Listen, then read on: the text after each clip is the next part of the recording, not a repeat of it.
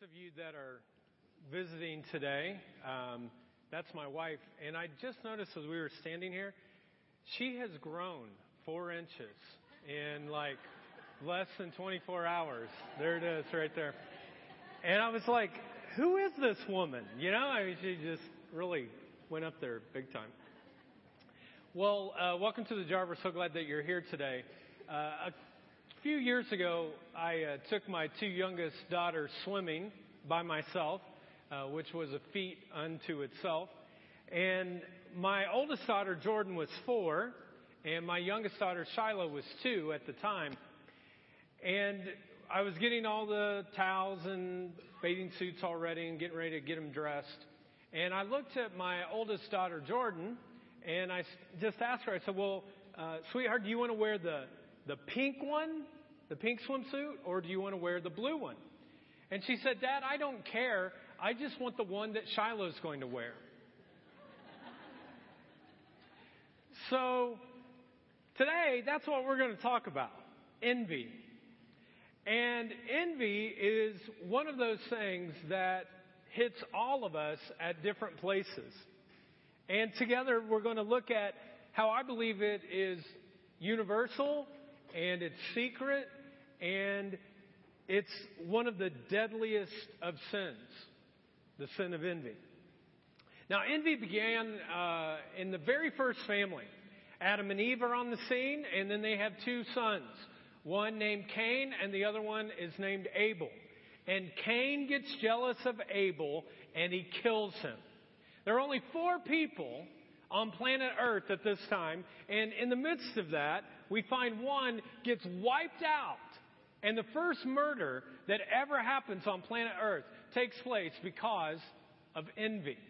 Now, there are other things that get a lot more press, like murder or adultery or stealing. But it really is, I've found, maybe the greatest weapon of mass destruction for families and churches and businesses is envy. And it can kill the satisfaction in your life that God wants to give to you. Now, today we're going to look at a guy named Solomon. We've been looking at this the past couple of weeks. Solomon was the wisest man in the world. He was considered the most wealthiest king ever of Israel. And he was a very wise man. And we've been looking at his book called Ecclesiastes, which is in the Old Testament, the first half of the Bible. And as we've been going through this, as we look at chapter 4 today, one of the things that we find is that he wants to find out about what causes the root of envy. What causes envy? So I can imagine that if you're a king, you probably have a palace. And if you have a palace, you have a porch. And Solomon is there, and he's walking out on his porch. And you're at a high place so you can see the city below you. And as you're looking out at the city, he starts noticing that there are all these people that are walking around. And they're talking with each other, and some people are buying goods and services. There's communication that's going on. They're watching all of this, or he's watching all of this, and he comes to this thought: what drives people? Like, what drives them? What motivates them?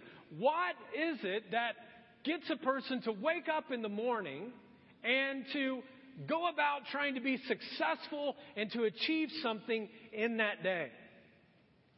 What is it? And since he's the wisest person in the world at that time, I can imagine that there were many people that came to him as well.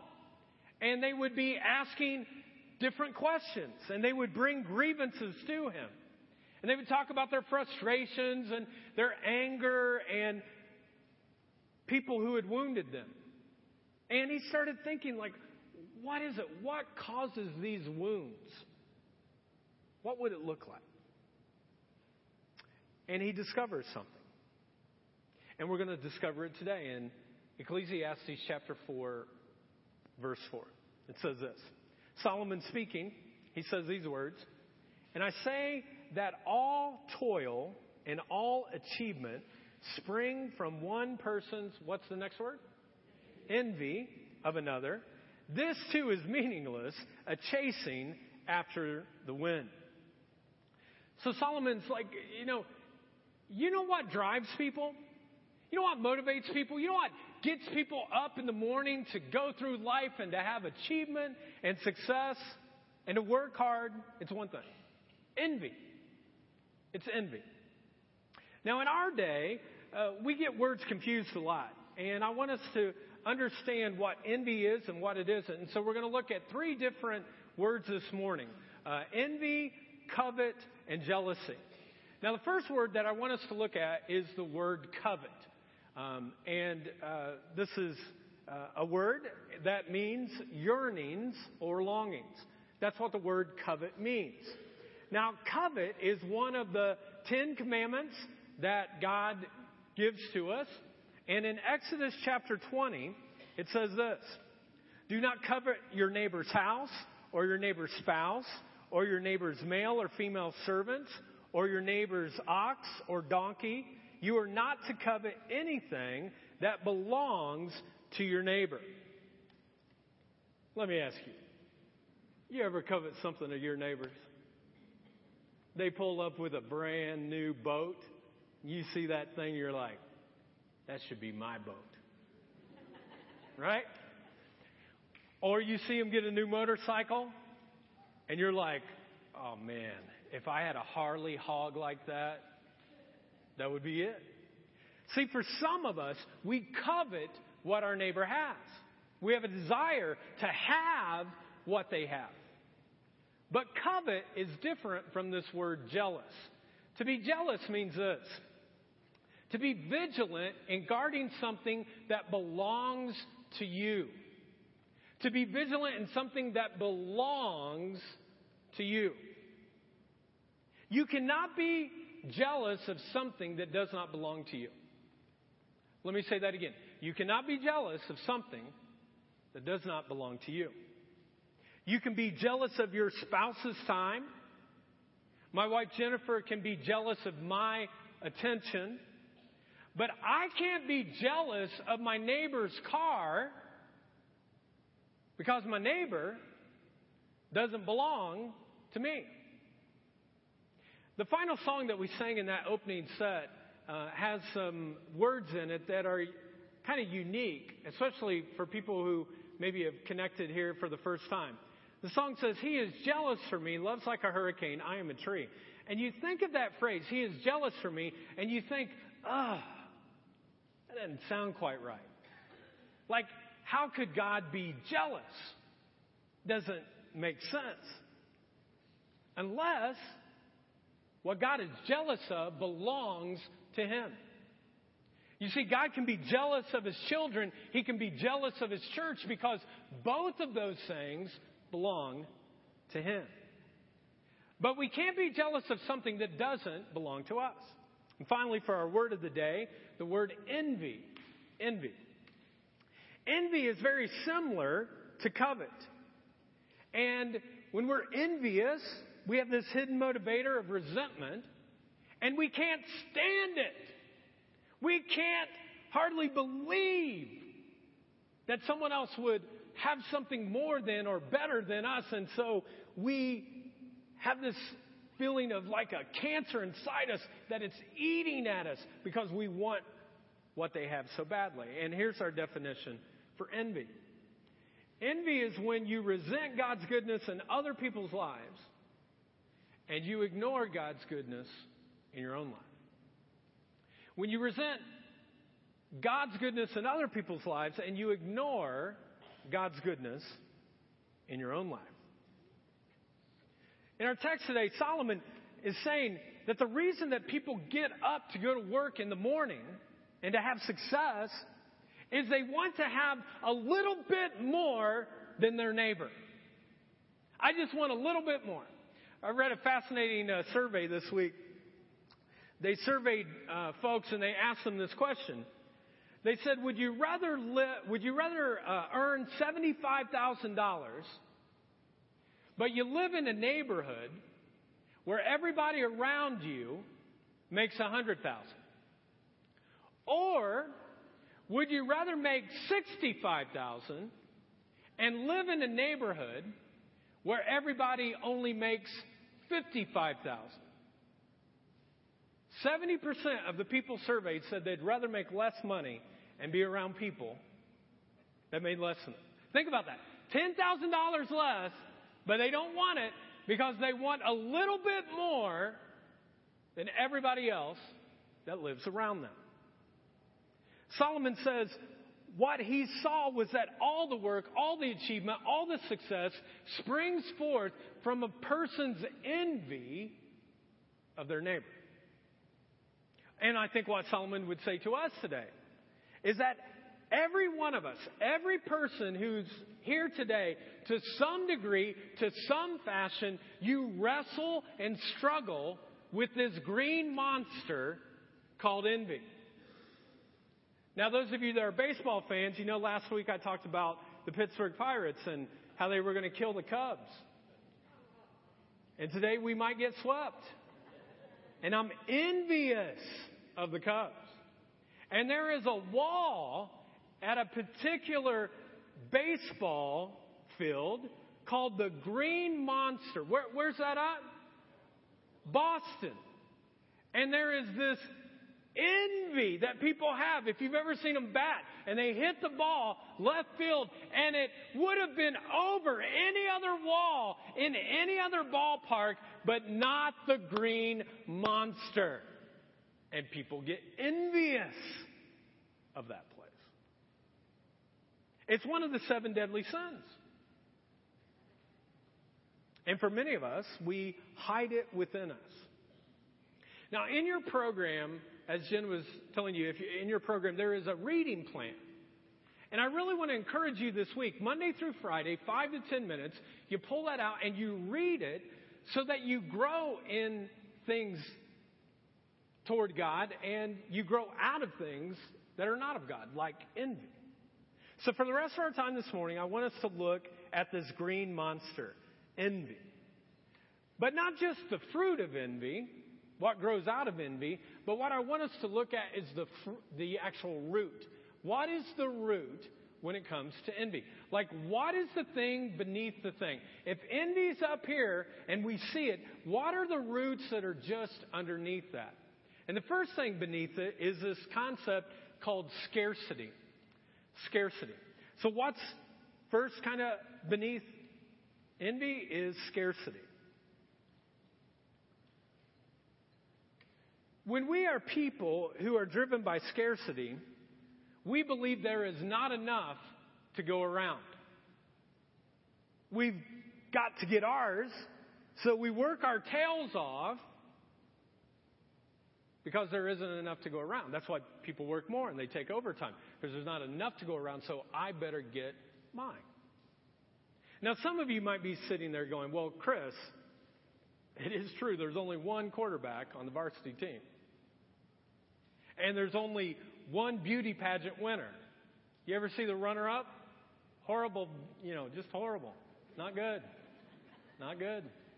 Because there's only one. And the valedictorian, high school graduations will be coming, and there's only one. And a CEO, there's only one. So to some extent, you're right. But when you live your life driven by scarcity, you begin to think, not only is there not enough to go around, but you find yourself having your identity connected to what you lack. Your identity actually becomes what you lack, not what you have. And people get very confused about this. And they get obsessed and fixated on what they don't have. I'm sure none of you, because you're all holy people here today. But have you ever had a hard time celebrating when somebody else did real well? Like someone else, a coworker gets the promotion and you don't? How many of you go up and like, hey, great job, man, way to go. You just took $2,000 out from my family. I appreciate it, Like if you were honest, that's what you do, right? They define themselves by what they lack. And when somebody gains or wins or they're promoted, this is what a person who's envious is like. They go, I've lost something. If they win something good happens to them, then that means that I've actually lost. Now let's be honest. Does that describe any of you?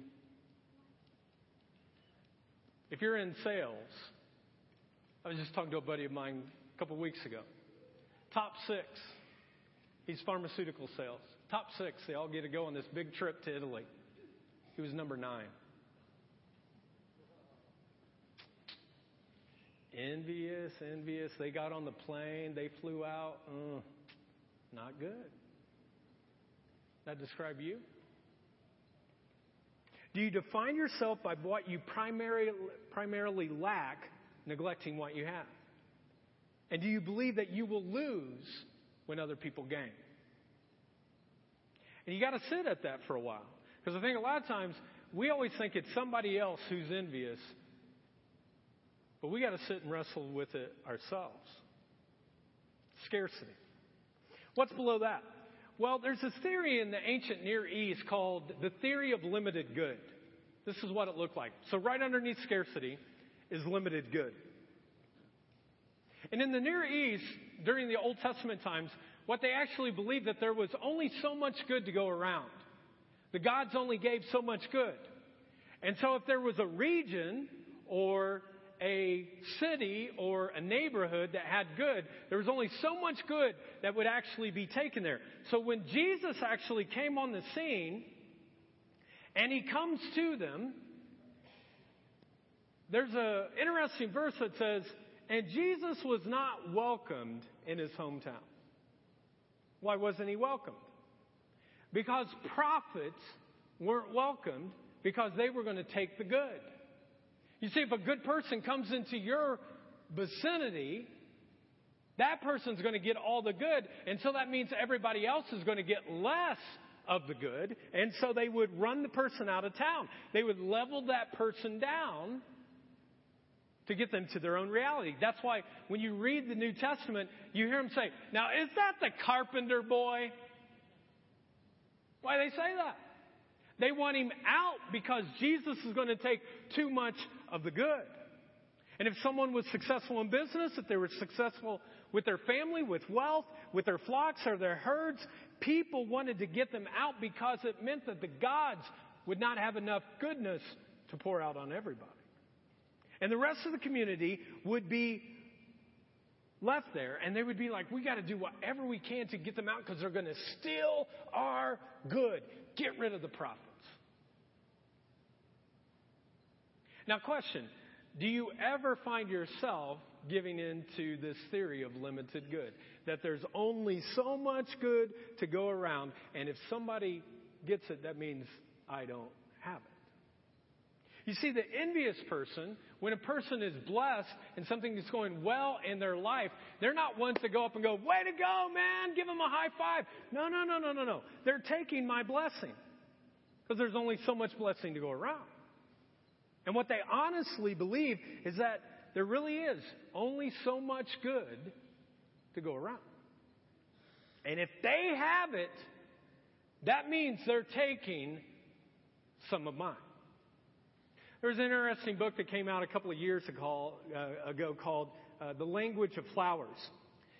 And basically what the author did was they had a word for each flower.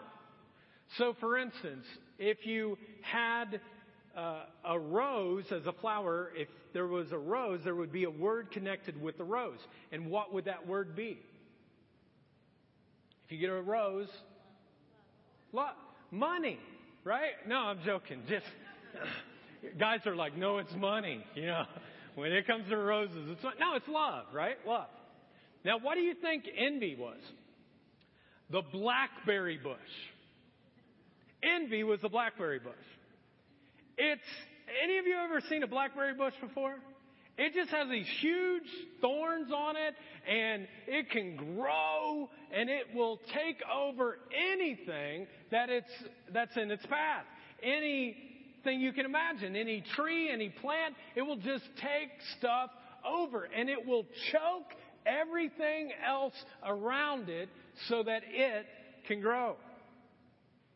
I was looking this week on Google at different blackberry plants and to see that kind of choking growing out of control if they're not contained.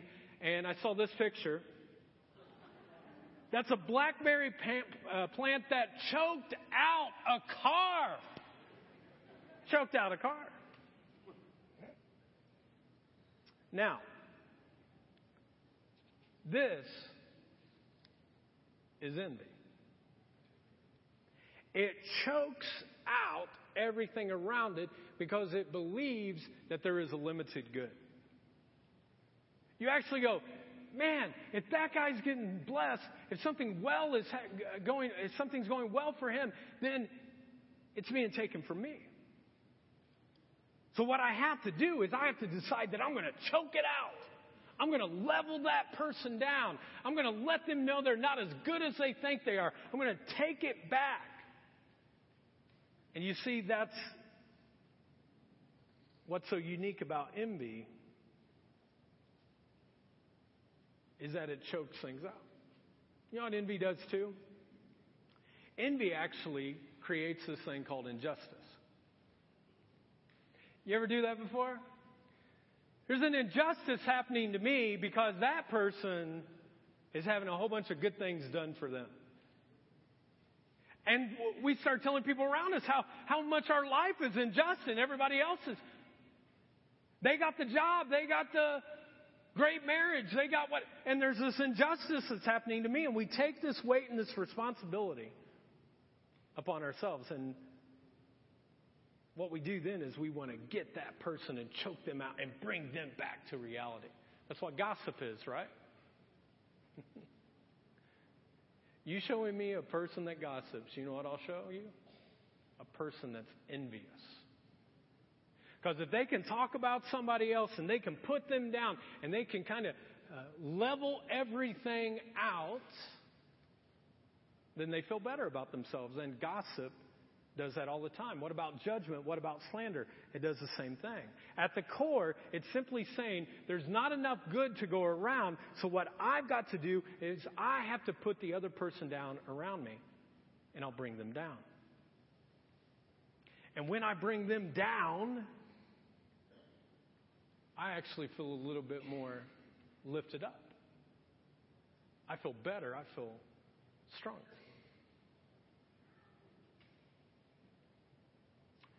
So you understand scarcity, and then there's this concept of theory of limited good. Finally, is this concept, why not me? Why not me? Like, why them, and why not me? If you had a terminal illness, what would the question be? Why me, right? Why me? Envy does the opposite. What envy does is says, why not me? Why not me? Why are they getting all the good stuff and why not me? Why don't I deserve the good stuff? Why don't I deserve the promotion? Why don't I deserve the great marriage? Why don't I deserve the salary increase? Why do they deserve it and why not me? And underneath all of that is this entitlement that says, I think I deserve it, and I don't think that other person does. I deserve it, the other person doesn't. Now, ladies, let's get real. How many of you have ever said this? Why can she fit into a size of 3 pair jeans? Why not me? Just keeping it real. And then the summer comes, like the next summer comes, and you notice that she can't fit in the size 3 jeans anymore. And what's your approach? Not like, oh, honey, this is you. Yes! Like, finally! Right? And then when they get pregnant, you don't go, oh, how's the pregnancy going? How's the baby? How you feeling? You're thinking, they look a lot bigger than me.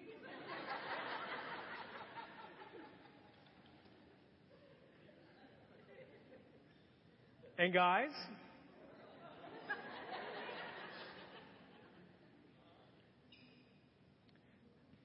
You ever asked this question before? Why does he get to drive a Ram truck 2015? Every year he gets a new Ram truck. And then one day you hear that he was in a wreck and you don't ask, did he die or something? You just go, how bad was the truck? And they go, oh man, it was total. And you're like, yes. And he wasn't hurt. Oh, okay, whatever, And then you're so excited because then you watch this person have to get a rental car. And you're hoping that it's going to be like, if you're a father, with young kids, a minivan. So that you have to drive this stinking minivan all around and people are waving at you and there's the smell of the dried up milk from the back, and you're just like, finally, now you're dealing with what the rest of us have.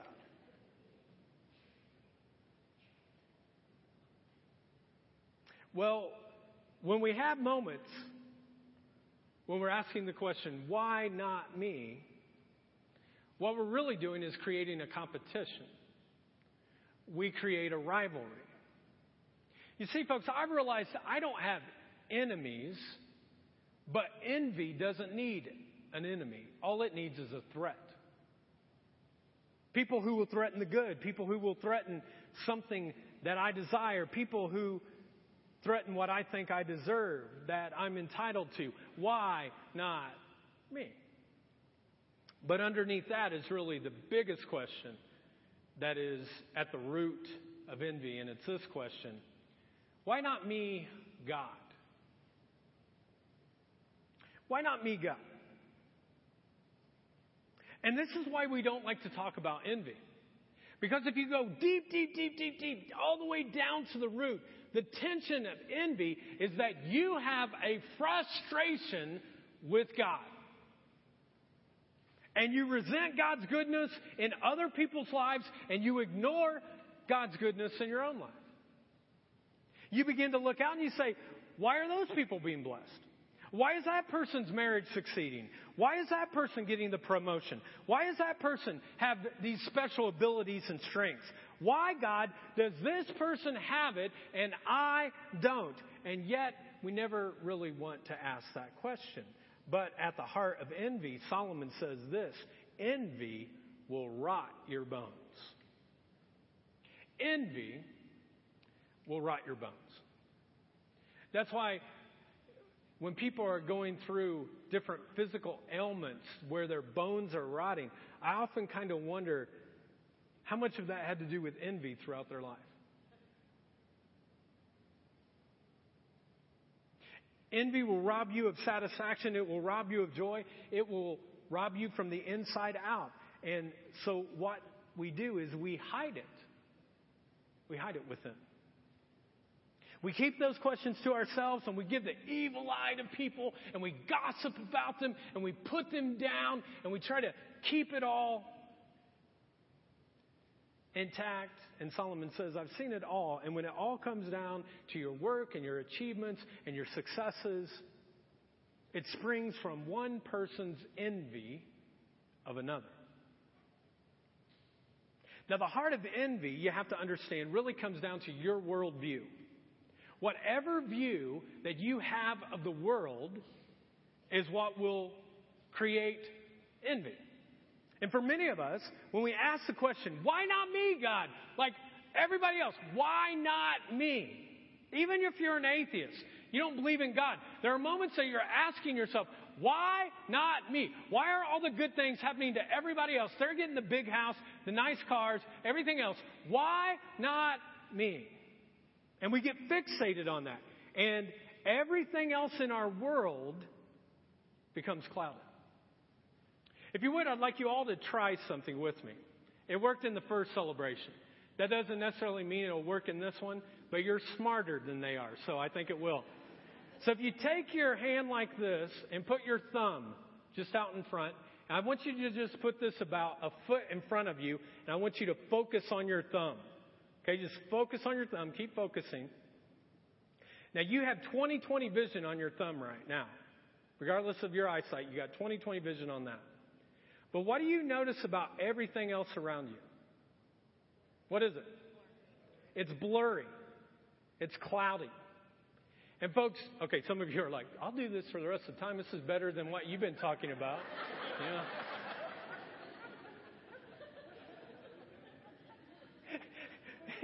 You see people that are just like standing there. I'm like, dude, the illustration's over, and hey, if you want, go ahead, go for it. Okay. But that's what envy does, folks, is that if we get so focused on envy, we only think of the good that's being taken away from us, and the rest of everything around us, what happens? It gets cloudy, it gets blurry. We're not thankful for anything else because we're just so focused in on what I don't have. Go ahead, answer it. Whoever.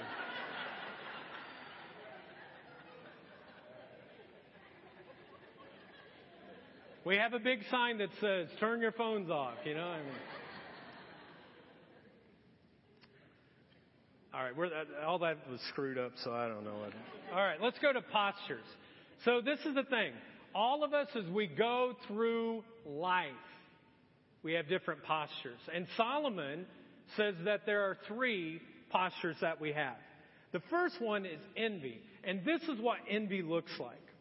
It's 2 hands where we're grabbing from the things that we don't have and we want to keep it for ourselves. Or we gossip about somebody else so that we feel better. And it looks like this.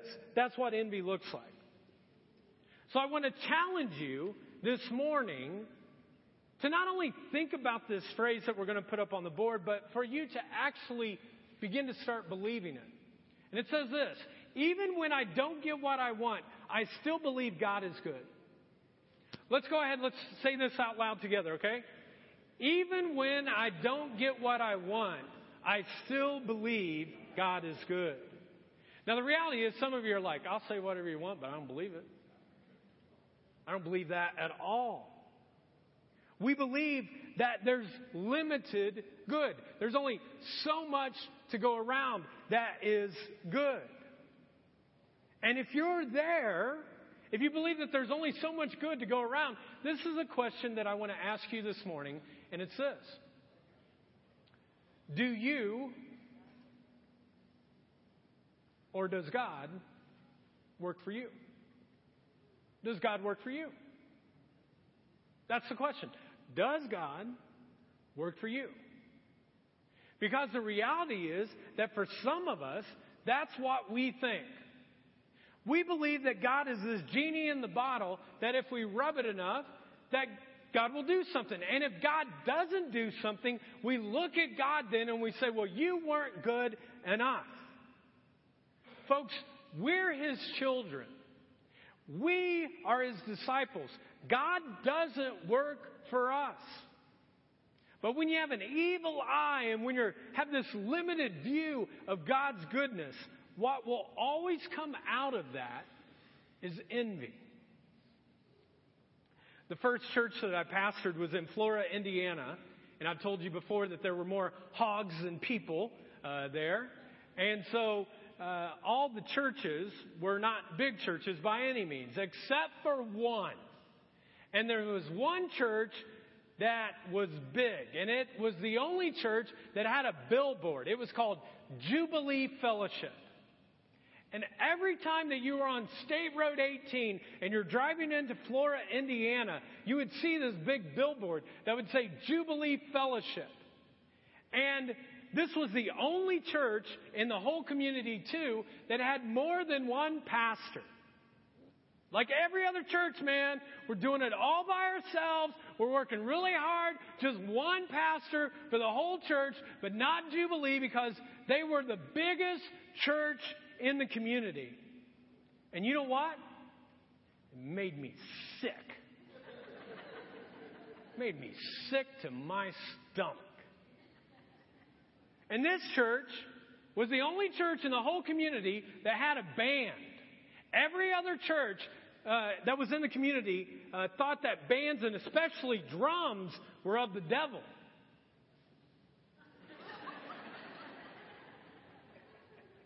Just saying. And people, like they seemed to flock to Jubilee. On a daily event, they would have baptisms. The daily event at the church I pastored was funerals. It's a very big difference, folks. And they had this ministerial association that they would get all the pastors together, and we had to play nice, and we had to do nice things for the community. But whosever church it was at, they would always ask the question, how are things going at your church? And every single time the pastor at Jubilee was asked, he would go, oh, it's jubilant. And every time the question was asked of me, I was like, it is discouragement. You know what I mean? Just discouraging. And I noticed that each time I would get around this pastor, Pastor Jeff, I just started to resent what he had. And I started asking, God, why not me? Like, why not me? You see, I believed that there was a limited amount of good. And if good things were happening to Jeff and Jubilee, then it means that it was taking away from the church that I was pastoring. And I became very envious and critical of him. And I remember talking about him, talking bad, things that now I look back and I think, what a jerk. Like, what a jerk you were. And God must have been onto that too, because one day I was praying and I said, God, if there's any sin in my life that I can't see, would you show it to me? And all of a sudden, I just wasn't an audible voice, but just in my spirit, just felt this sense envy. I'm like, I'm not envious of anyone. I'm a good guy. Just ask me, God. I'll tell you. I'm good. And it was envy. And it hit me like a ton of bricks. I was like, ah.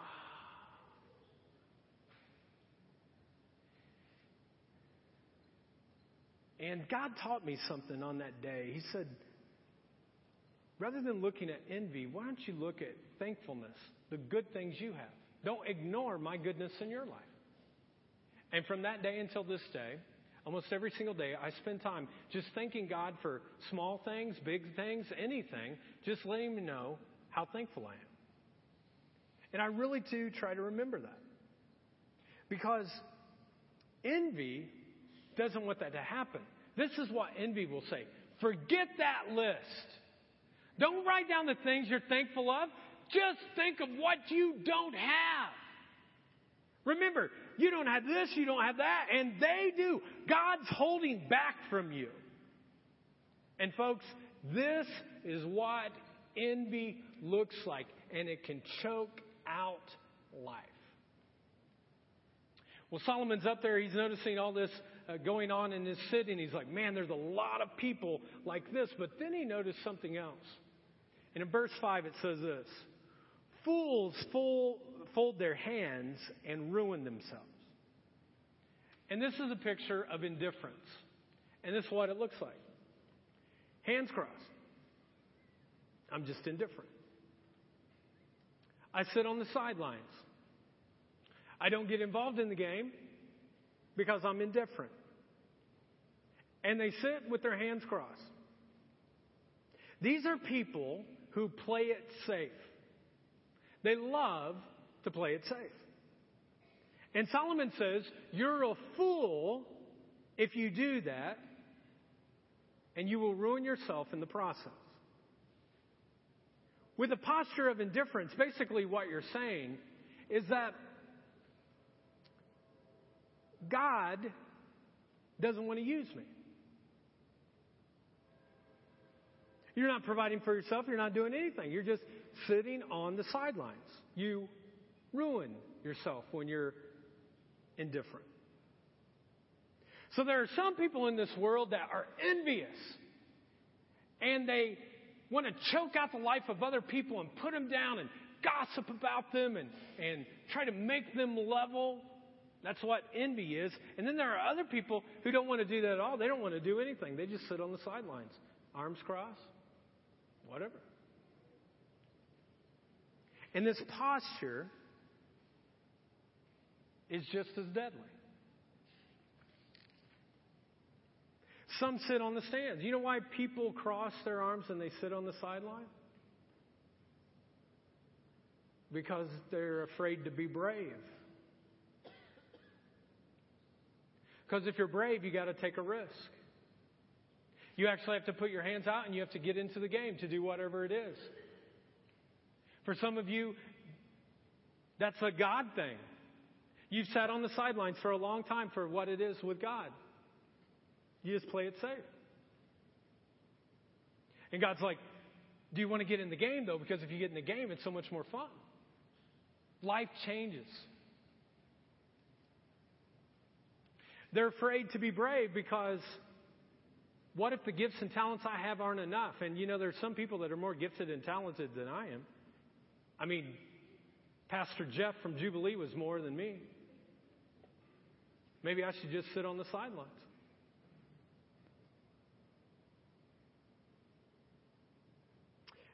They don't reach out to anybody else who's far from God. They don't want to hear my story. I'm not a good communicator. I'll just sit on the sidelines with my arms crossed. Safe.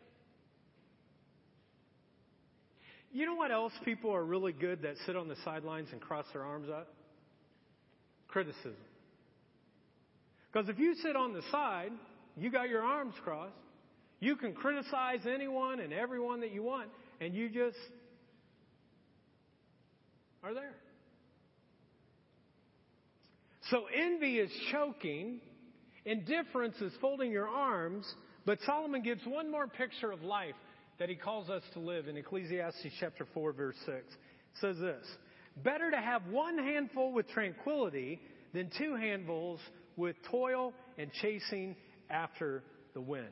And here, Solomon says, this is the best option that you could choose. One hand that's filled with tranquility, God's peace, His purpose, His love in your life. And then you have another hand that is free and open to do whatever God asks you to do. That you could actually have the peace of God and the assurance of God in one hand, and then another hand that is reaching out and blessing other people. One hand that has peace and His foundation, and another hand that's being generous. One hand that has His peace and tranquility in your life, and another hand that is serving other people. One hand that has His peace and purpose, and another hand that gives high fives to people all the time and says, way to go, way to go. And so my question for you this morning is, what is your posture? Is it clenched fist? And if the truth were known, you're envious because you don't have what someone else has? And if that's you, I would challenge you today, just surrender it to God. Don't go through life like this. Surrender it to Him. And then there's some of you that you just have your arms crossed. You're sitting on the sidelines. You're criticizing everybody else, but you're not in the game yourself. And again, what I would say is just surrender that to God. Give it to Him. Today, God wants you to surrender both of those positions. And He wants you to take on this sense of His purpose and His plan and His peace and tranquility in your life, and another hand that is free to serve and do the good that He would have you to do. So Derek's going to lead us in a song called Surrender in just a moment, but I'm going to give you guys a gift that some of you never take. Your entire life is metal to the pedal. You're always going. And I'm going to give you just a minute to have a moment with God. And if you're like, I'm not even sure about this whole God thing, that's okay. You can sit, count the lights if you want, whatever. But for some of you, if you really want to have a moment where you can connect with God, I just challenge you to ask Him, God, what's the posture that I have right now? Is it this?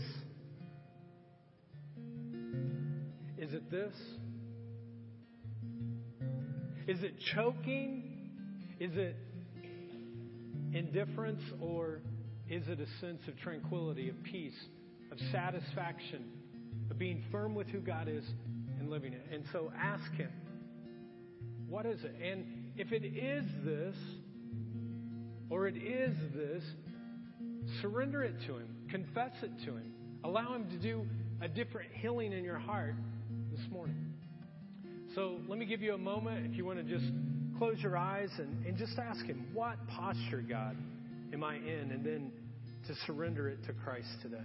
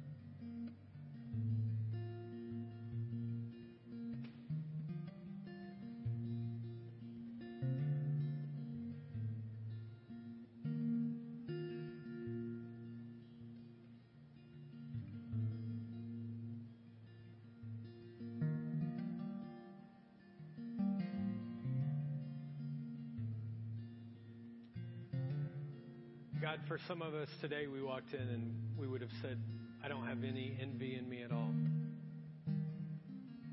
But then through your Spirit, you showed us. And so, God, would you help us today to surrender that to you? To have open hands surrendered to you. There's enough good, God. There's enough great to be passed throughout all people in this place, all people in this world.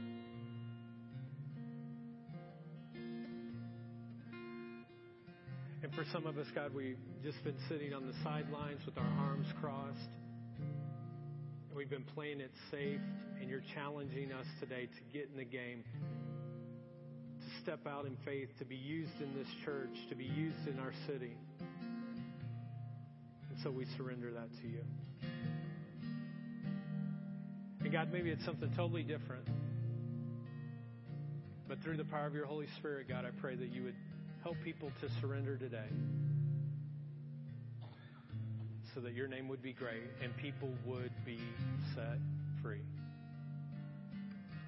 Pray in Jesus' name. Amen. If you would, please stand and we'll close with this song.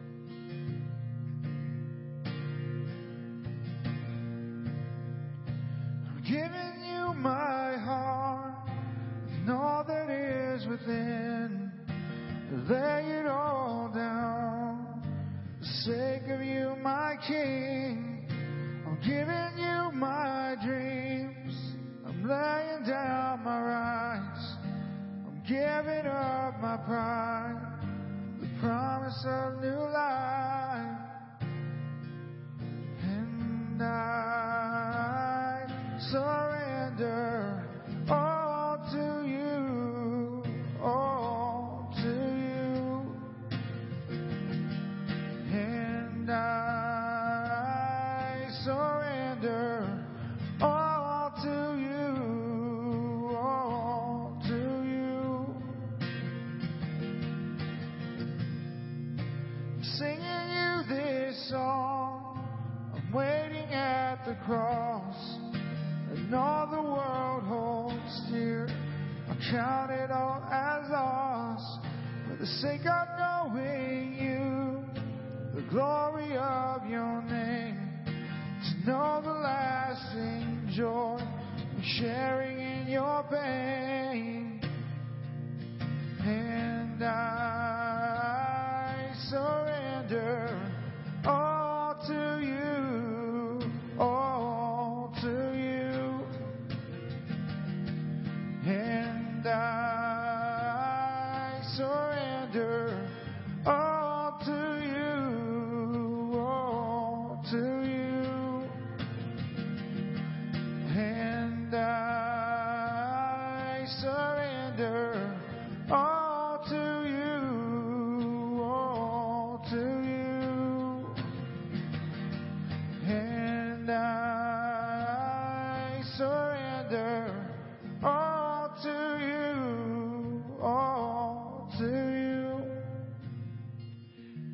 we get to celebrate 5 people who have surrendered all to Christ. To the one who knows them best and loves them most.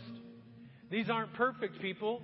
These are just people who know that when they surrendered their one and only life, that life actually made sense. It actually made more sense when they did this than the life that they lived before. And so we have 5 people getting baptized today, surrendering their life. I'd like you to check out this video here on the side. It took a while for me to clear my head and see all the grace and love you had before me.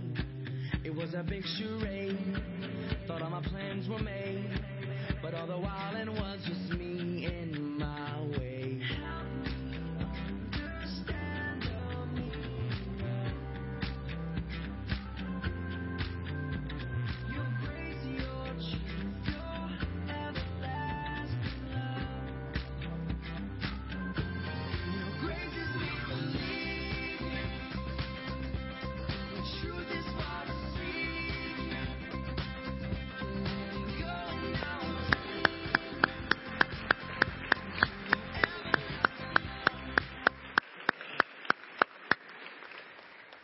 I'm going to invite the prayer team to come up, but honestly, folks, that's why I do what I do.